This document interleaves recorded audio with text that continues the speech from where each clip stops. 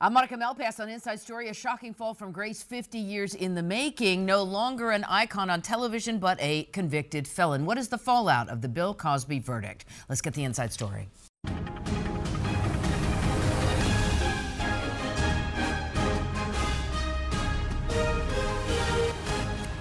Good morning. Welcome to Inside Story. I'm Monica Malpass, and let's meet our insiders this week. They are Larry Platt, journalist. Good morning. Good Welcome morning. Back to you. Christine Flowers, attorney and journalist. Hey, good morning, Monica. Chris. Great to have you. Charmaine Matlock-Turner, nonprofit executive. Welcome as always. Good morning. Glad to have Thank you. you. And Ed Trzanski, foreign policy analyst. Always Morning. a pleasure to have you as well, Ed. Really a shock in the courtroom in Norristown, Pennsylvania. 62 alleged victims say they have been vindicated. Bill Cosby's team likely to appeal. But nonetheless, what message does this send for the Me Too movement, if you will, and other alleged perpetrators? What fallout will there be literally for him? How much jail time is anyone predicting? What do you think, Charmaine? Well, I'm not sure about how much jail time because I think they definitely are going to appeal, and I certainly let the lawyers talk about that. But as much as for those who were victimized by Bill Cosby, I know that this is a good day. I don't think anybody is sort of like standing up celebrating and letting off balloons. It's a really sad story from the very beginning. Someone who came from North Philadelphia, who had a lot of support in this region and in this community, to turn out to be someone who was actually drugging women and actually taking advantage of them and abusing them is an extremely difficult situation, I think, for all of us to wrap our heads around. But I'm really glad that the criminal justice system stayed active, and ultimately the jury made the decision after hearing all the testimony that he was guilty on all three counts. A shudder has to go down the backs of the likes of the Harvey Weinsteins and other people who have been accused in the industry and throughout other industries as well. Do you think this has a broader implication? I think it definitely is in tune with the cultural zeitgeist, the Me Too movement, and so forth. But a couple things. One is that Kevin Steele deserves credit for pursuing this after the first trial. They could have taken the easy way out and backed off, especially once the defense produced a witness testifying that Andrea Constand had plotted something. And then the other thing is, let's keep in mind that we would not be here were it not for a comedian in 2014 in Philly at the Helium Club calling Bill Cosby a rapist. These stories had been out there, but for some reason that got out into the culture and it became this viral thing. And social media, you can credit with that in part, but it was also in part from the accounts I read that Bill Cosby himself would urge young people, specifically in the terms of Bill Cosby, black African-American young men, to get out and work, and he would, chastise them for not being more work active, if you will. And I guess this young man used that as part of his stand-up and was angry that who is someone who's, in his opinion, attacking women from his lofty pillar to tell other young people how to behave. Did you find that interesting? It's always dangerous to be the moral exemplar, at least to position yourself as such, because that means the fall's going to be that much higher. And in terms of what struck me was the difference between the two trials. What I think sealed Cosby's fate was the judge allowing 5 additional witnesses who could talk about prior bad acts. That's a concept of the law, where you establish somebody's got a pattern. And Andrea Constand was not an especially sympathetic witness, but these other women were. And they could establish that he had a carefully thought through methodology where he drew them in and then did what he did. So, and I also agree with Charmaine, this is just tragic. There's someone who really was a very strong positive influence on the culture, and now you find out that in private life, he's just about as far removed from that as you could be. And ironic on the one hand because the DA was educated at Temple. Cosby was a pillar at Temple on their board and had attended Temple. So really all around it's sort of the circle really reconnected. It is a Greek tragedy. Yeah. It is a Shakespearean level tragedy. And I was talking to my friend Annette John Hall wonderful journalist, and she has a podcast called Cosby Unraveled, and she has spent a lot of time, both last year during the first trial and this year, talking to people, accusers, people who knew him in the entertainment industry, and most especially people from North Philadelphia who grew up around the Richard Allen projects, who grew up in that neighborhood. And the sense of personal devastation is just, it's crushing. And you know, what Ed said is important, that when you are a moral exemplar and you set yourself up as a certain model, it is, people are going to go gunning for you. And as Annette indicated when I was talking to her, she said there were a lot of people in the African American community that were resentful. I want to say one thing, and I'm going to be the fly in the ointment here. I am worried about the impact that this prosecution from last year carried through this year might have on the criminal justice system, and I know we're going to talk about that later on. Andrea Constand was the only individual who fell within the statute of limitations, and as everybody here has indicated, or a lot of people here have indicated, she wasn't a strong witness by any stretch of the imagination. The other women who were allowed in because of prior bad acts, and that under the rules of evidence that's allowed, but you need to weigh prejudice against relevance. And I think that the Me Too movement, that without the Me Too movement, that balance Is this would grounds have, for appeal? would possibly. I'm not a criminal defense attorney, but possibly. I do think that there was a great deal of prejudice, because we're talking about testimony from women who could not prosecute these cases. Because it had been too long. And the statute had run out for them. And again, it is their word, and I know we're talking about critical mass, but the Me Too movement has allowed that pendulum to swing so far in the opposite direction. There has to be a course correction here, and as an attorney, I'm worried. I disagree with that. I mean, Andrea came forward. This happened in 2004. She filed charges in 2005. So she actually went, she didn't go to a lawyer to say, look, let's do a side deal. Right. She went to the DA's office in was Montgomery Bruce County. Castor's decision. And Bruce Castor said, I don't think I have enough evidence. So then pushed her into a position to then have to go the civil route. Well, but I think it was a prosecutor clear, does. but He looked at the evidence. But I think that because of that, it shows that from the very beginning, she knew that something had happened to her that was not right, that was criminal, and she went to the criminal justice system in order to get help. And I think that that is important as a part of this whole effort, is that women need to be able to feel comfortable that they can come forward, that they're going to be believed. I don't think the pendulum has swung too far. If you go back and look at some of the earlier issues around this, and women sort of coming forward, going back to the Clarence Thomas hearings, if you talk to most people, they would say, what is she up to? Why is she doing this? Isn't she just trying to get publicity? The good news is that most people now say, wow, if that woman made that charge, there must be something serious there. All right, we have to look at it. But all right, let's due move process. on. Last comment. Just because you make the charge doesn't mean there is Exactly, any but it doesn't basis mean that we have a you're, court but it doesn't system. Do we mean now that you're believe Kathleen automatically Lilly? not believed. Right. All right, let's move on and talk about another controversial case that had a resolution recently. Meek Mill was released from prison after a probation violation that sent him back to jail. There'd been a big controversy that really enlisted a lot of A-listers, if you will, to his defense. And he did get out of prison, and that very evening went to a Sixers game and was allowed to ring the bell and have a celebrity status. Some people say that was too much at once, and other people say, look, he is a symbol of what's broken, if you will, in some people's opinion, with the probation system. Is it too much too soon? Was he the right sort of poster child for a broken system? Is the system broken?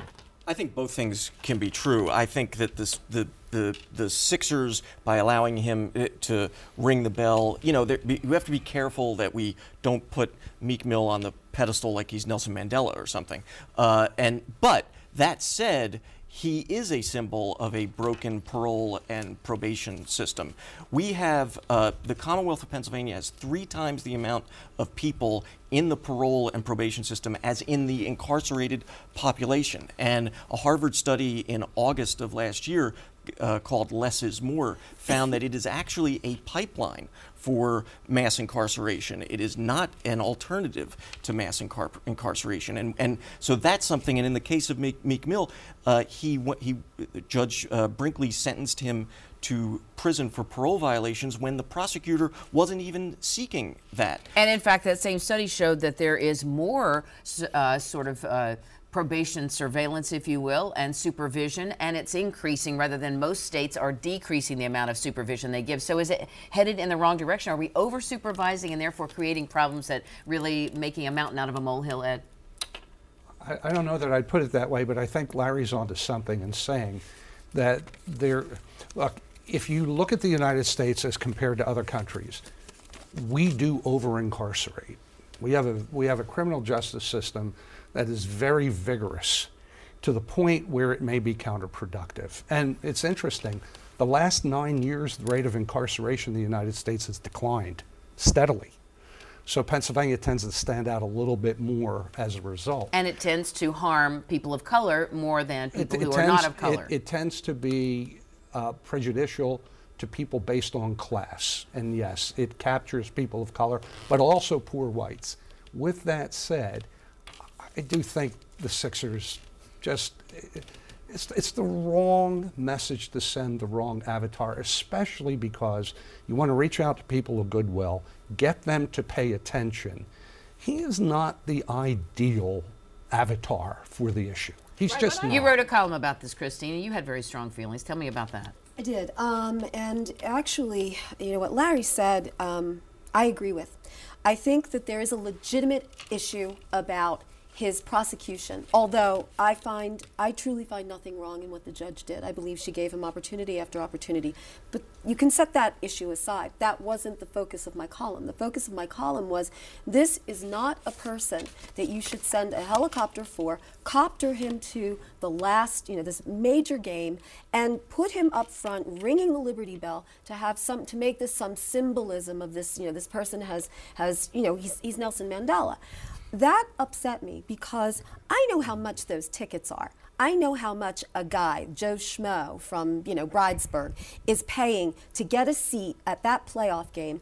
And he's standing there, and then you have someone who is a convicted felon. Let's not forget the fact that Meek pled guilty to the charges that were against him.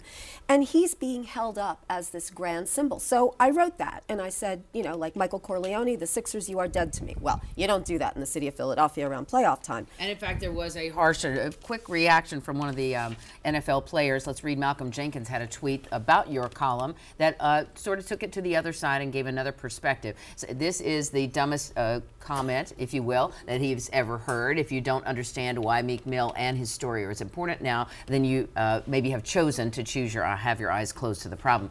Charmaine, you see it a little differently. We do need a poster child for probation over violation. I absolutely do. I mean, look, we can argue over the symbolism of whether or not he should have a helicopter, and the owner of the Sixers, how he should spend his money, and whether or not he could sit on a particular row at a game. That is, to me, is not the issue.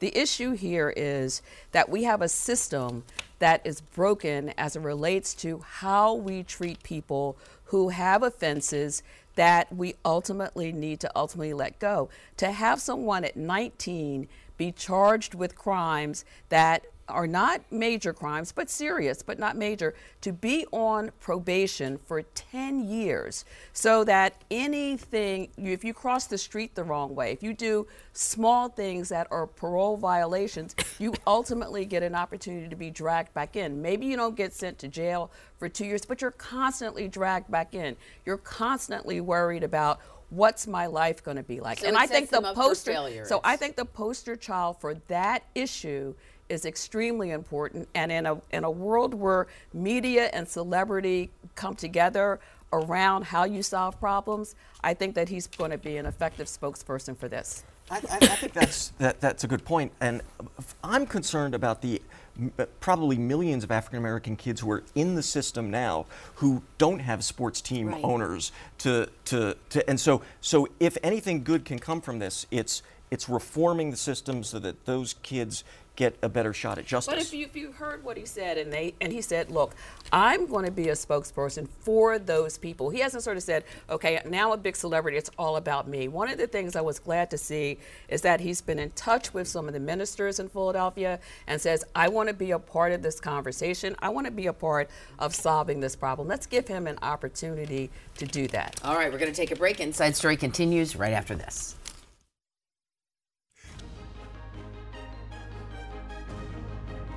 Welcome back to Inside Story. One of Pennsylvania's congressional members, a very conservative member, Charlie Dent, has decided to resign, and not just next year, a little earlier, this May perhaps. The timing's interesting. Is he trying to disassociate himself from what could be, critics are saying, a disastrous midterm election? Why would he leave now? Well, the key is that he's not waiting to the end of the term. He's leaving almost immediately.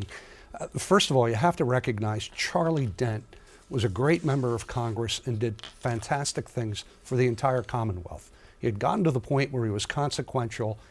He's going to be missed. I think he got tired of taking arrows from the front and the back. So he knew that he'd have to fight the opposition on the other side of the political aisle. It got to be a little bit tiring to have his own shooting at him.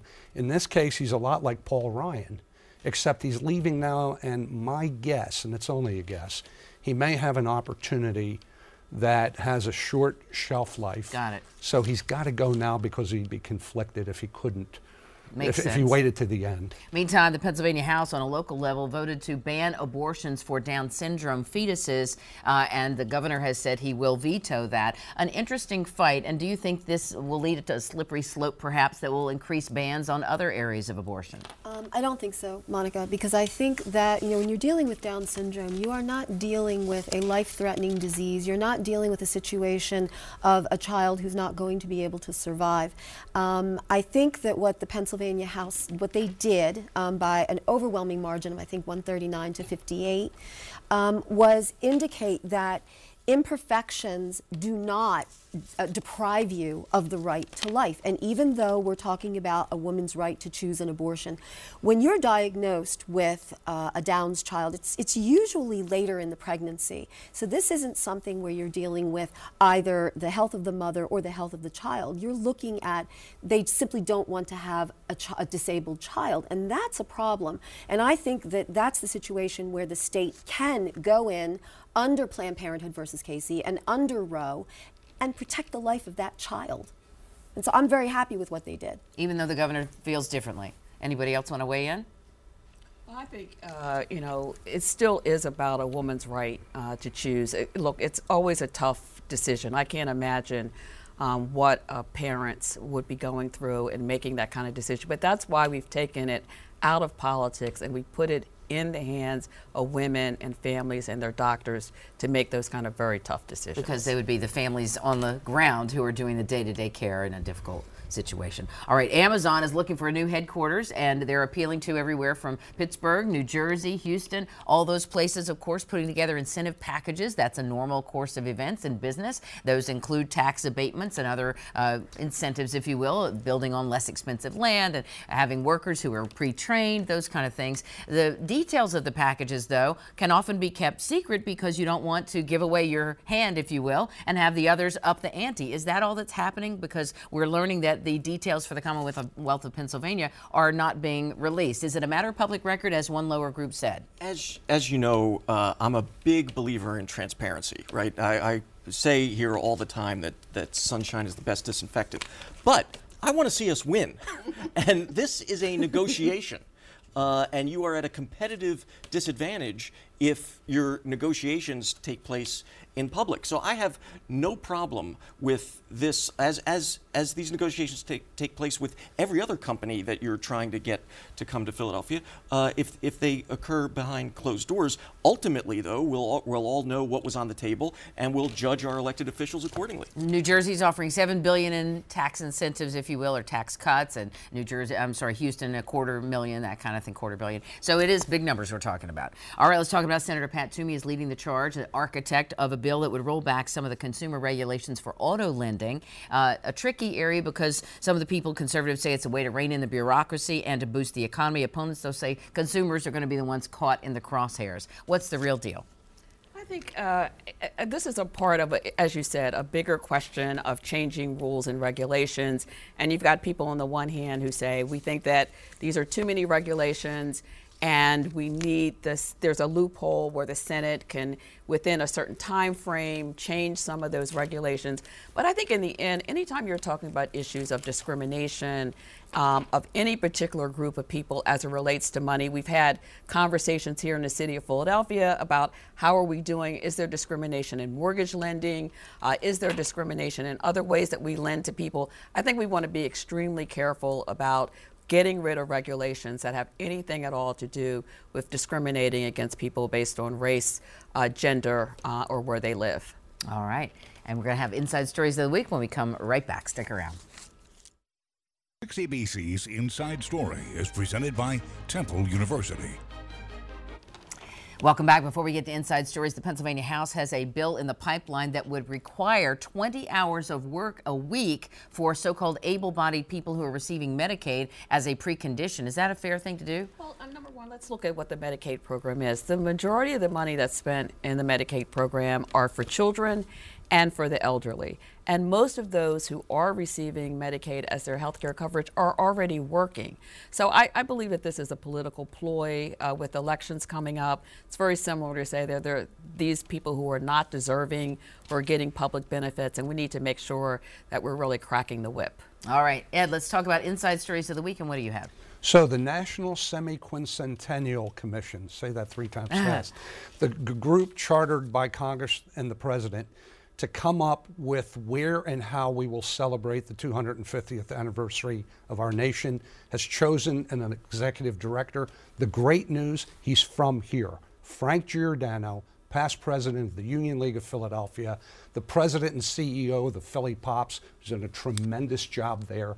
He's a great guy, great business leader, very smart civic leader. He's going to show this country how to have a party. Go get him. And hopefully it could be in Philadelphia. All right, Larry. Monica, I co-produced a documentary that's out now called We Town. It's about Westtown basketball. Westtown is a Quaker boarding school, very high academic school out near Westchester that has a unbelievable basketball program. 4 guys that are going to go on to the NBA. The coach is Seth Berger, who founded and sold and won the basketball apparel company. But We Town on Sports Illustrated TV via Amazon is about how academics and athletics can coexist. All right, Christine. Monica, people can legitimately complain about the healthcare system in the United States, but let's thank God that we are not in the UK, where a little boy named Alfie Evans is being prevented, essentially being held hostage by the national healthcare system in the UK and not being given the life-saving treatment to which he is entitled, which his parents want. It's very troubling when a child taken off of life support, breathing on his own, is still being held hostage by a system that doesn't want him to be treated elsewhere and possibly be cured. Charmaine. Well, this week, City Council, Council President Clark, Councilwoman Sanchez, and many others came together to announce that they had a really good strategy around affordable housing in Philadelphia. We've been doing a lot of talking about bringing people in and worried about whether or not we're going to have places for those who are working and making under $50,000 a year. City Council has made a real step forward, and they're involving everybody in the conversation, which I think is very smart. Build higher and maybe add public housing. Absolutely. And get both accomplished. All right. Thanks for your Inside Stories to all of you. Thanks so much for watching. Hope you have a great week ahead. We'll see you right back here next Sunday morning.